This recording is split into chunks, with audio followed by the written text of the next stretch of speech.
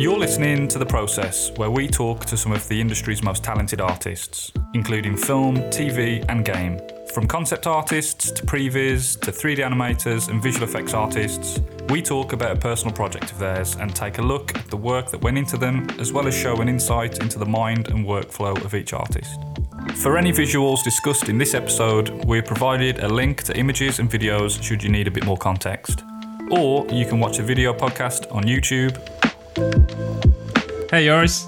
Nice to meet you. You too, man. You too. How is things? You good? Yeah, good. Very good. Thanks for joining us today and jumping onto this. Yeah, thanks for having us. Oh, it's a pleasure. Absolute pleasure. I'm very excited to be speaking with you today. I can see a bunch of your work in the background. I'm just being very nosy here, just looking around. That's fine. That's great. I can show around a little bit of studio. Oh yeah, maybe. Studio tour. Oh, this is brilliant. Where's the rest of the team today? What are they up to? What are you up to? How's your Friday? Yeah, we all have small children, so a lot of times we need to go home. And I made sure they were gone so I could do this. Are you also a 3D artist yourself or not? Yeah, so my background is pre-visualization. So I've been in the industry since 2009. So yeah, it's not animation. It's visualization. So making very fancy storyboards into fully animated 3D versions and concepts for directors. Wow. So we do a lot of that. And then we started the company in 2018 just because I was kind of a bit fed up of traveling away to like London and working away. So I wanted to sort of set up our own studio closer to home, basically. And here we are 3 or 4 years later. Where are you based? We're based in England, so the middle of England, the West Midlands. So we're based in around that area. Have you been into the middle of England before? I've been to Edinburgh, but that's higher, I think. I've been there. I did London a few times, but never in the middle. No, it sounds lovely. Yeah, it's.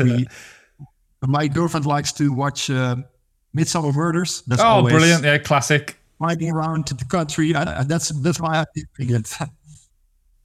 Looking at a single life, we heard the story of the Back to the Future. Can you just tell us that story real quick?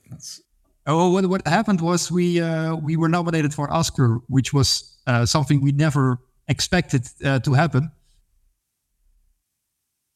Put a little Easter egg in our film, which was part of a background which says on the book "Time Is by My Side" by Marty McFly, because it's a time traveling film, A Single Life. So we thought maybe pay some homage to the best time travel movie ever. Absolutely, and no problem, just fun for the Dutch audience. And then it got nominated for an Oscar, so even so people in Hollywood also got to see it, and we were really worried because you never know if.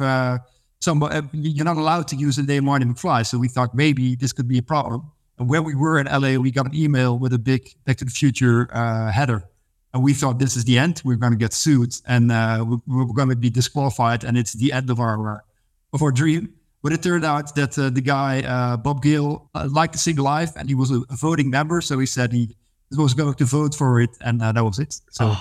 That was great, but we were really, really worried. Yeah, that's such an incredible story. And yeah, you would be terrified. You'd think, we're going to get sued or fined or, a bit of a slap on the wrist. That's incredible. I bet you were so relieved when you found out definitely. Yeah, it's really weird that there's some sort of advantage of making stuff that nobody sees. Yeah. Because it doesn't really matter what you do. But if all of a sudden something you make is on a global stage, then also you got all those kinds of problems. Yeah. But luckily, besides the name Marty McFly, everything was ours. So we didn't have any other problems. The music was ours and it was all okay.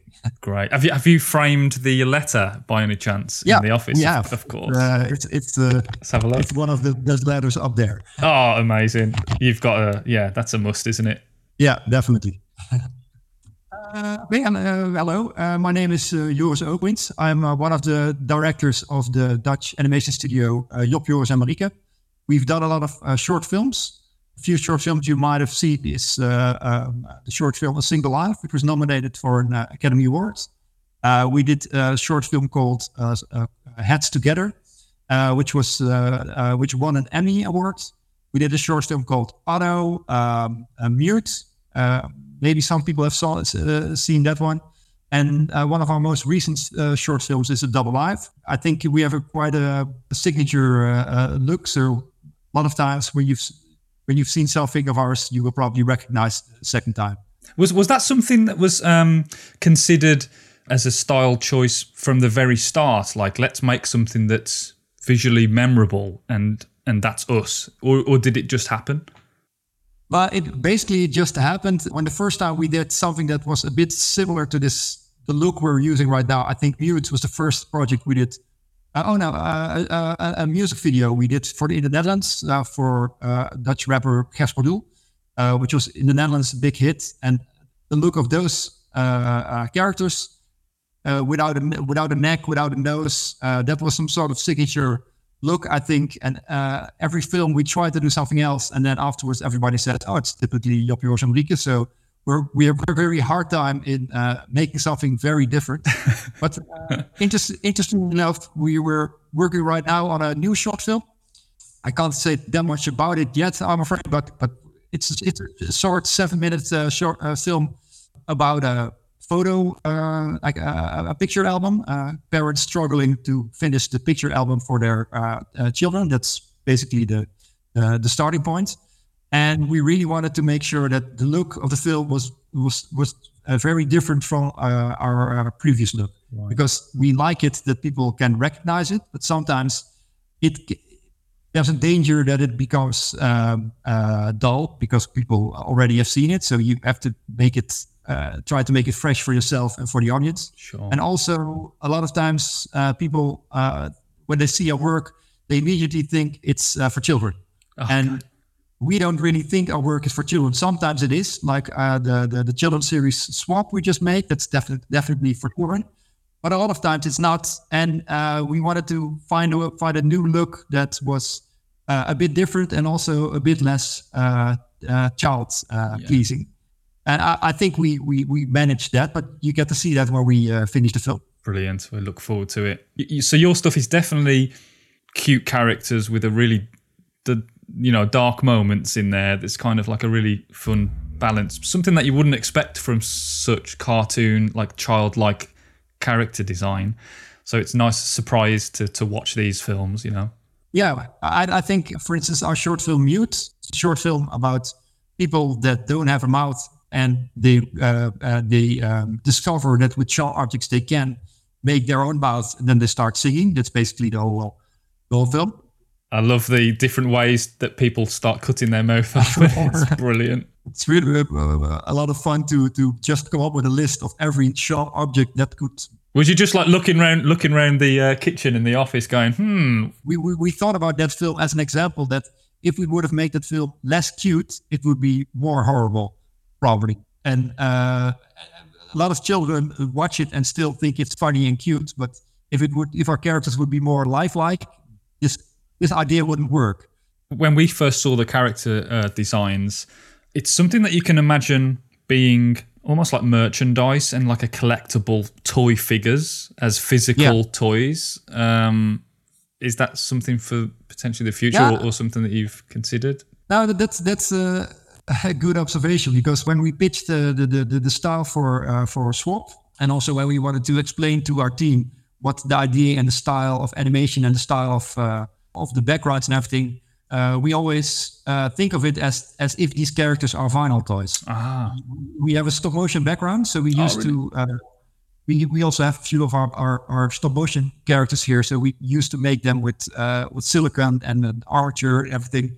So that's our way of thinking, is really based on stop motion, and we really like vinyl toys. So when we were doing the shading and the lighting and the animation, we always thought, how would a silicone puppet look like and move? That's far from a quite old project, but here you can see a few of our stop motion characters we made years ago. And with Swap, we also 3D printed a few of our characters. Oh, brilliant! Yes. They really do work. Oh, great! Yeah, and their heads can be swapped if you have them. But it's not really merchandise as in we only made like 40 for the team. They look brilliant, and they really do work both CG and as little characters in the real world. So they're great. I think for us the scale has always been important. That you could imagine if you animate a character that it's a life-size character, but we never think of our characters as being 2 meters long. They're always 20 centimeters long. So I think that's the stop motion part of our DNA. Going back to your stop motion background, how did you transition from the stop motion world into the CG world? I mean, personally or as a studio? Can you just tell us about that? We started out. I don't know if you know the character Miffy. That's a white rabbit. Yes. For children. Yeah. Miffy Lamp. Yeah. And we used to animate that as freelancers. And we also did our own stop motion projects where we started out. That was in 2003, I think. And we didn't really think that highly of CGI because there weren't much stuff we thought was good looking. So we kind of figured that if you want to do something that looks good, you can't use CGI at that point. We came across the studio AKA in London. They made Jojo and the Stars. I don't know if you ever saw it. Yeah. We were really blown away by the way their CGI looked. It was like, it looked a little bit like designer toys to us. So that was a bit of the point that we thought maybe we could switch to CGI. And it was also when we started to work with clients, because before that we were just students, and you can take as much time as you want, but if you work with clients, it has to be faster, and they want to change everything at the last moment. And in stop motion, that's horror. No. So that was the reason we figured out CGI is the best solution for us. I mean, I'm a massive fan of stop motion. We've got a reputable stop motion company in where we live called Yaminations. So they do stop motion. When I first got into the industry, I was on a stop motion project, a feature film stop motion for a company you might have heard of, Aardman. So they do Wallace and Gromit and all that stuff in England. So yeah. Which film did you work on? It was Pirates in an Adventure with Scientists. Or the American release was Pirates, a Band of Misfits. So it's a stop motion feature film about pirates and Ham Night and really nice. Yeah, so that was my first experience way back in the industry, and always loved stop motion. Of course, as a kid, it's just really interesting to ask that. Stop motion to CGI. Like there was Flushed Away. There was the attempt at kind of recreating a stop motion look, and I think you see more and more replications or stylized CG to kind of replicate and have a feel of a physical puppet. I think for us it's always a bit of a discussion point. If we want our characters to be like you want to touch them, that they're very tactile and in lighting and everything. Yeah. Like for instance, we couldn't add dirt or fingerprints on them to make them look really stop motion-y, but that would feel like cheating. If it feels stop motion, we're happy. But if people think we're mimicking or imitating stop motion, then we've gone too far. That's not what we're aiming for. And for instance, we learned a basic way of making pupils, making eyes when we did stop motion. That's the way we think about how you would rig an eye, and that's not how CGI would think about that. We just liked watching films together and making films. I started out first with live action, and after that started out doing animation and stop motion. But we never really learned the craft in any school. So when we started out with CGI, a very simple rig was the most we could do. So you do find ways to how do we just simplify it down to its most simple form? It was really interesting when we were working on our animated series 4, which is 12 times 10 minutes. So that's quite a lot of animation we needed to make. And we hired really skilled riggers, animators, and modelers for that job. And they were all better in that craft than I am, which was a bit intimidating at first. And we asked them to do something quite simple. But it was really hard because they can do much more complicated stuff. But we asked them to do less. Less. Yeah. And it sometimes it felt like we had a Ferrari and we asked it to ride only 10 miles an hour. So, for instance, the rigger, his taste was probably make it more elaborate and more possibilities, and there was always a battle. So make sure that they do less, but then take the time to do less, to really focus on the acting and the emotions and everything. But we were not really impressed if the animation was very difficult, or that's not something we like. It just has to convey the emotion. And a lot of times a very easy gesture or easy solution works better. Going back to where you started, it was music videos from the start. Is that correct? We started the studio with the three of us, Marieke, Job and I, but we didn't really have a portfolio that resembles what we could do. Luckily, Job, one of us, is also a composer and magician. And he made he was working on his debut album for Happy Camper. And for this album, he had a frontman, which was a White Yeti. We designed the White Yeti as his frontman, and we made music videos with him. And that was a bit of the start of us entering the Dutch music video scene. So the second music video was one of the biggest hits in the Netherlands till now. So that was just love. Brilliant. So that was how you kind of kick-started, and you got a portfolio as a studio. Look what we can do. Yeah, and I think something we had to learn was, in the beginning we thought people can figure out that we can do those things, but ad agencies are pretty lazy. If you haven't done it, they don't know you can do it. So you have to make sure you've done it. And the other thing that we had to learn was that they don't really like to be approached with your work. They like to discover you yourself. And then after a while, we thought maybe we can make the same duration, like 4 minutes, but then without a song, and call it a short film. And that became Mute. So that was our debut short film. We couldn't find funding to make the film, but we could make it in our spare time. And we learned that if you make something like that, like a short film that goes viral, agencies know how to know your name and get by you, and then you earn money anyway afterwards. We always hoped that people see our independent stuff and then approach us for a job. For that reason, we always feel like the independent stuff is really worth a lot of our time, because there's always a spin-off that's important. Without funding, you were making it in your spare time. How long did it take to make this, and when and how did you find the time to get that finished? It took us about 5-6 weeks or something to make. Oh, really? Pretty fast. That's really fast. And also the films that came after that, we had funding for those a lot of times. But with three of us, we could work really fast. Also because we can come up with stories ourselves. We can write, direct, animate. Art direct, and also do the music, and in the beginning also do the sound effects ourselves. So it takes a lot of time, but it doesn't cost a lot of money because you could do everything in-house. The project that we are going to specifically talk about today is A Double Life. So it's a dark comedy about a husband and wife whose different ideas of gender conformity lead to an unexpected confrontation. So can you just tell us a little bit about the background of this project, Joris, and how it came about? Okay. It's a short film from a few years back. So it's before the pandemic. So it's like 3-4 years back when we made it. It's very short. It's 2 minutes and 30 seconds long, I think.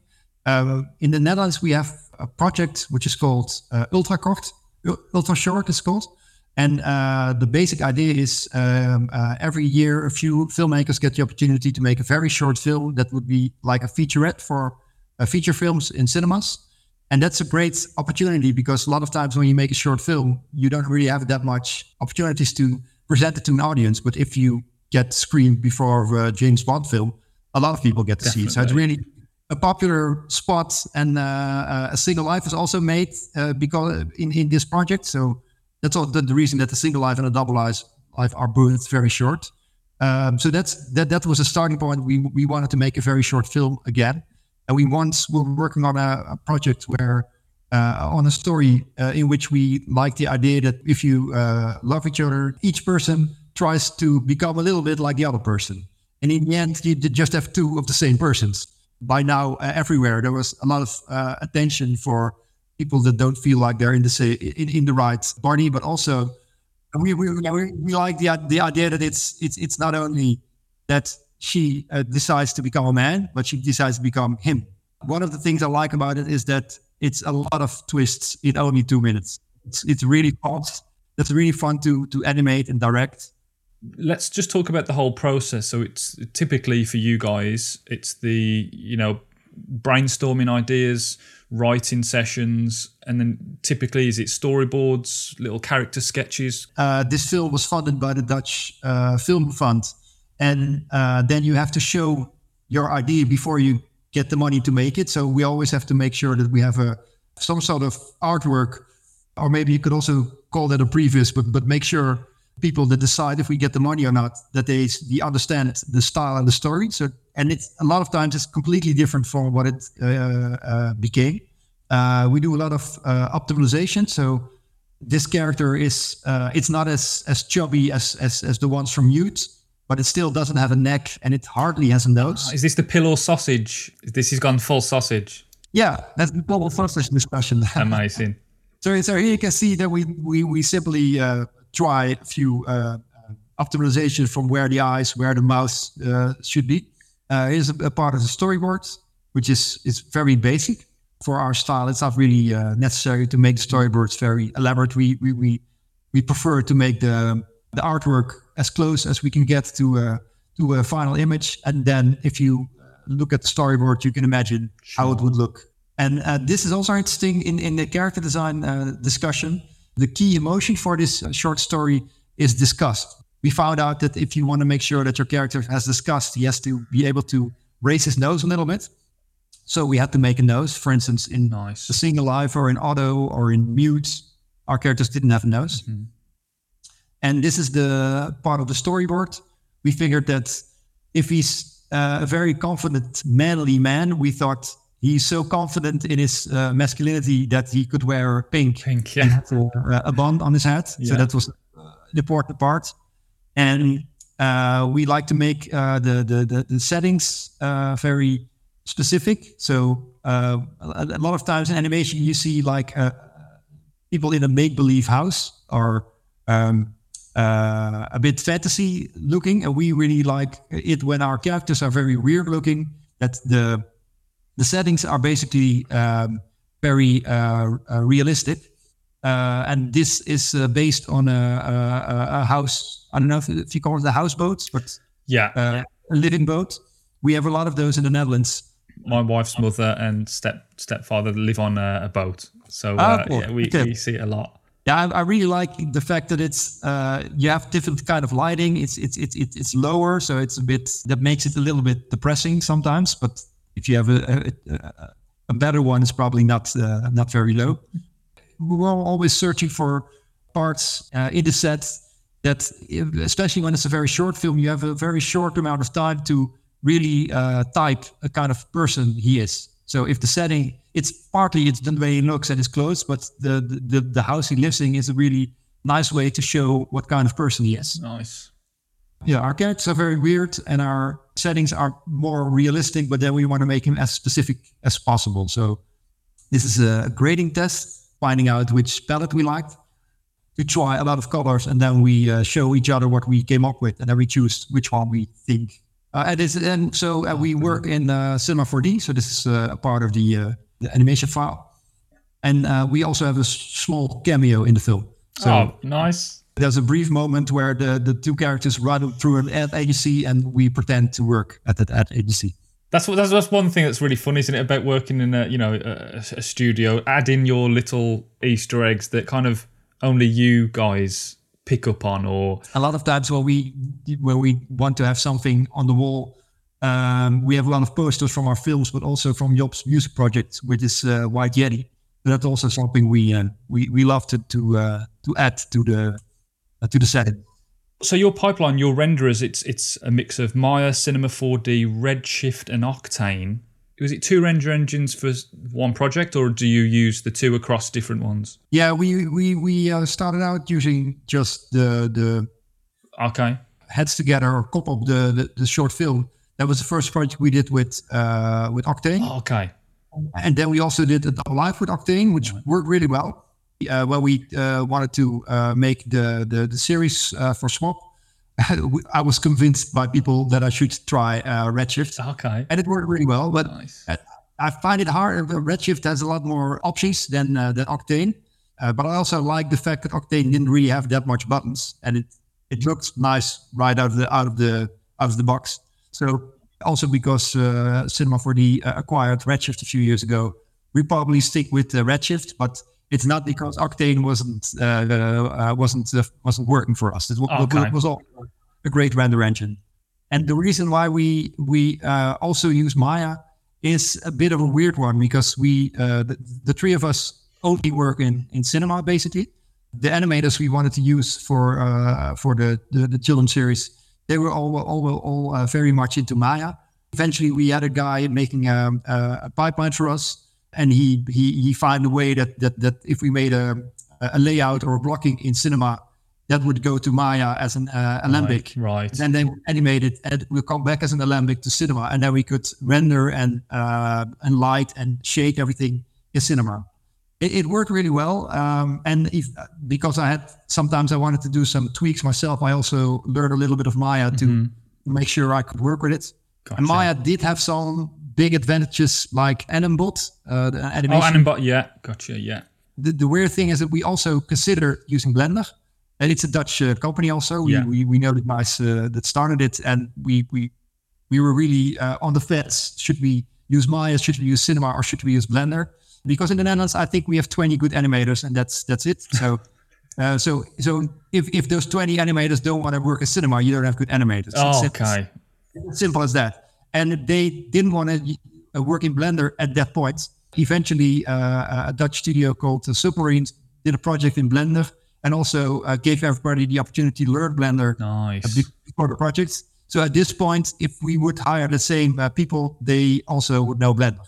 Talking about the stop motion look, any tips or tricks that you use, whether it's the renderer, whether it's the animation style or the textures, is there anything that you use in particular to get that feel for, without giving away your secrets? Or not. That's I don't want secrets. But like I said at the beginning, it's not really our aim to imitate stop motion. No. Because otherwise we would go even further in texturing. Course. The textures are very basic, so it's just glossiness and reflection, and that's basically it. But I think the lighting is very specific, right? Because we did make characters by hand when we did stop motion. We have some sort of feeling of how detailed you could make with your hands. For instance, fingernails. I would never make fingernails on a stop motion puppet. That would be too much detail. And also with the character design, with the set design, Job always refers a little bit to Playmobil. So how would this look in Playmobil? And that would be probably a good starting point to stylize an object. Great.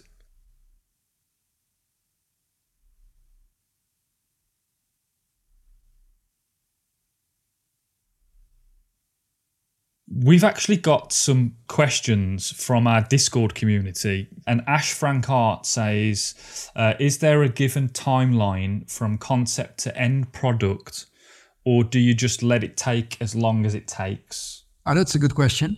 We never did a project that didn't have a strict deadline, because you can make short films without a deadline, but a lot of times we made a short film. It was part of a competition. So the competition was, for instance, we give 10 filmmakers a budget to make a film, and it has to be screened on the Dutch Film Festival next year. Right. So you always have a deadline with it. A good example for a project with a deadline was the music video we did for Fit, which is called Takes Too Long. It's a short music video completely in slow motion. And the reason it's slow motion is basically because it was a lot less time. Because you only animate a few frames and then you stretch it, you got a slow motion music video. And it fitted with the lyrics, so it turned out, obviously if it would be rubbish with the lyrics, we wouldn't do it. But it's the starting point was, how can we make something, because we don't have that much time, that we can make. And I think a lot of the complexity of our characters and our sets is also a lot of times influenced by how much time we have. I would be really worried if we would have all the time in the world. Yes. I don't think we would think that if that would happen. It's good to have a deadline, and definitely. Why not? Thanks for answering. We've got one more question from the Discord community from Matrix, and I think you may have already answered this one. But yeah, how did you get into this line of work? I think we mentioned coming from a product design background. Yeah, I can add to that a little bit. Please. That we were at the design school making chairs and those kind of stuff. We like movies, and we also tried to tell the story with objects. Mm-hmm. We found out that we would be happier making stories. And the cool thing about the academy we did was when we said we don't want to make chairs, we want to make films. Is that also possible? They said that's also possible, as long as it's designed in a way that we can have an opinion on. That's great. So they gave us a lot of freedom. And the reason we did animation was because when we started out with live action, we always had to act ourselves, which we can't do, or we should ask people to act. And then we were very frustrated if you don't have total control. So if an actor doesn't look like you want him, or doesn't move like you want him, it's very frustrating. And I can imagine that there's people that are more spontaneous than I am, that like the fact that something happens in front of the camera that's not what you expected, but we don't like that. No. We just want exactly what we have in our head. Yeah. And if you're like that and a bit of a control freak, then animation is the job for you. Yeah, and you can go in and tweak and change rather than doing a reshoot with an actor. Yeah. Okay, amazing. Well, yeah, that's Discord questions. So thanks for answering those, Joris. Well, can we just ask you about any advice for people wanting to start their own animation studio? To start with, I think a lot of people... I think they are too ambitious and then don't finish it. So they come up with a story for 10 minutes. And if you would have come up with a story for 1 minute, you would have finished it. And 10 minutes, you're probably not going to finish. So that's a mistake we see a lot of times. I think the fact that we work together, we don't have all the skills in one person. So I can't make music, but I have the option to make music. And Marieke is the better writer. And so we have all these skills combined. And if you work in your own, it's a lot harder to make something from begin to end. And so I would always say work together. Always a threesome is great. A three-piece studio makes sure that there's always a majority for one thing. So you don't really have endless discussions. If you're two people, I think that's really a lot harder, because the one says A, the other says B, and how would you resolve that? And I think that works really well with us. And yeah, clearly, it's great that you've got this mixed bag of skill sets, and there's three people as a core studio, scale up, scale down. But that's a great foundation that you've got to be working on projects together. Is there anything particularly that you want to mention or talk about? If you want to give anyone a shout out, or if you wanted to mention anything in particular? Maybe a shout out to everybody who did work with us, because we do a lot with three of us, but we're also very grateful for the freelancers who did help us out with Swap. Maybe as a last thing, something that was really fun. When our short film was nominated for an Oscar, we got to go to LA and meet all the big animation studios. We really look up to people that work at Disney, at DreamWorks, at Pixar, and all those companies. We have the feeling that we can't really compare to those kinds of studios and those kinds of people that work there. So we were a bit intimidated showing our stuff at those studios, because that was the idea, that we would show all the nominated filmmakers would show their films. For instance, at Pixar, we got to talking with a few of the people that work at Pixar and saw our short films, and they thought, well, it would be great to have a 3-person studio to do my own stuff. And I was thinking, why would you think that's great? You're working at Pixar, but that's also not. Yeah, it's a great company, but what we're having is also something to be very happy with. So that was quite a good learning experience. Definitely, that's the beauty, isn't it? I mean, it's a double-edged sword, where a lot of people, they do want to work for the big reputable companies, and they want to work on the big feature films, but there's something so freeing and liberating about being able to work on your own ideas and just have a small studio that you can kind of just create anything that you want. At a big studio, I would probably be the one animating the trees in the back or something. Sure. I would never have that much creative opportunities. Yeah. So for me, this is better. Yeah, I agree. I feel the same, and I can definitely relate to that. Do you find that if you didn't have kids, but if you were to be kid-free, would you work till midnight, or do you? So our daughter is 12 years old, and I think all the stuff the studio did, which is worth mentioning, we did in the last 12 years. So it didn't really have a negative impact on our productivity. Good. So that idea that we could work all night, that's already almost there. Yeah. I don't think we would, because a lot of times it doesn't really turn out to be that efficient. Yeah, it can kind of almost be sometimes counterproductive, where people burn out, or they're so stuck on this one thing, and then you need to kind of break and fresh eyes, and then revisit it. And I mean, it's something that we do talk about a lot. That work-life balance. Some people. Yeah, they work, and then they break. Or some people that we've spoken to, they work and set a timer for 25 minutes, and then they go and walk and rest for 15 minutes, and they come back. So they, it's just interesting to hear about how people. It's for everybody. It's probably a balance, but the most of the times it's so much fun that it isn't really a bad thing to be working on it at night, at the weekends. So at this point, we don't need to, but it's never something to complain about, because it's still one of the greatest jobs you can have. Awesome stuff, man. Joris, really appreciate your time. Thank you. And send our love to you and the team, and we'll speak to you soon. I will. Okay. Thank you very much. Awesome, Joris. Great to meet you. Take care. Take care. Bye, Joris. Bye, mate. If you're looking for more conversations like this and can't wait for the next episode, head over to our YouTube channel or follow the link in the episode description.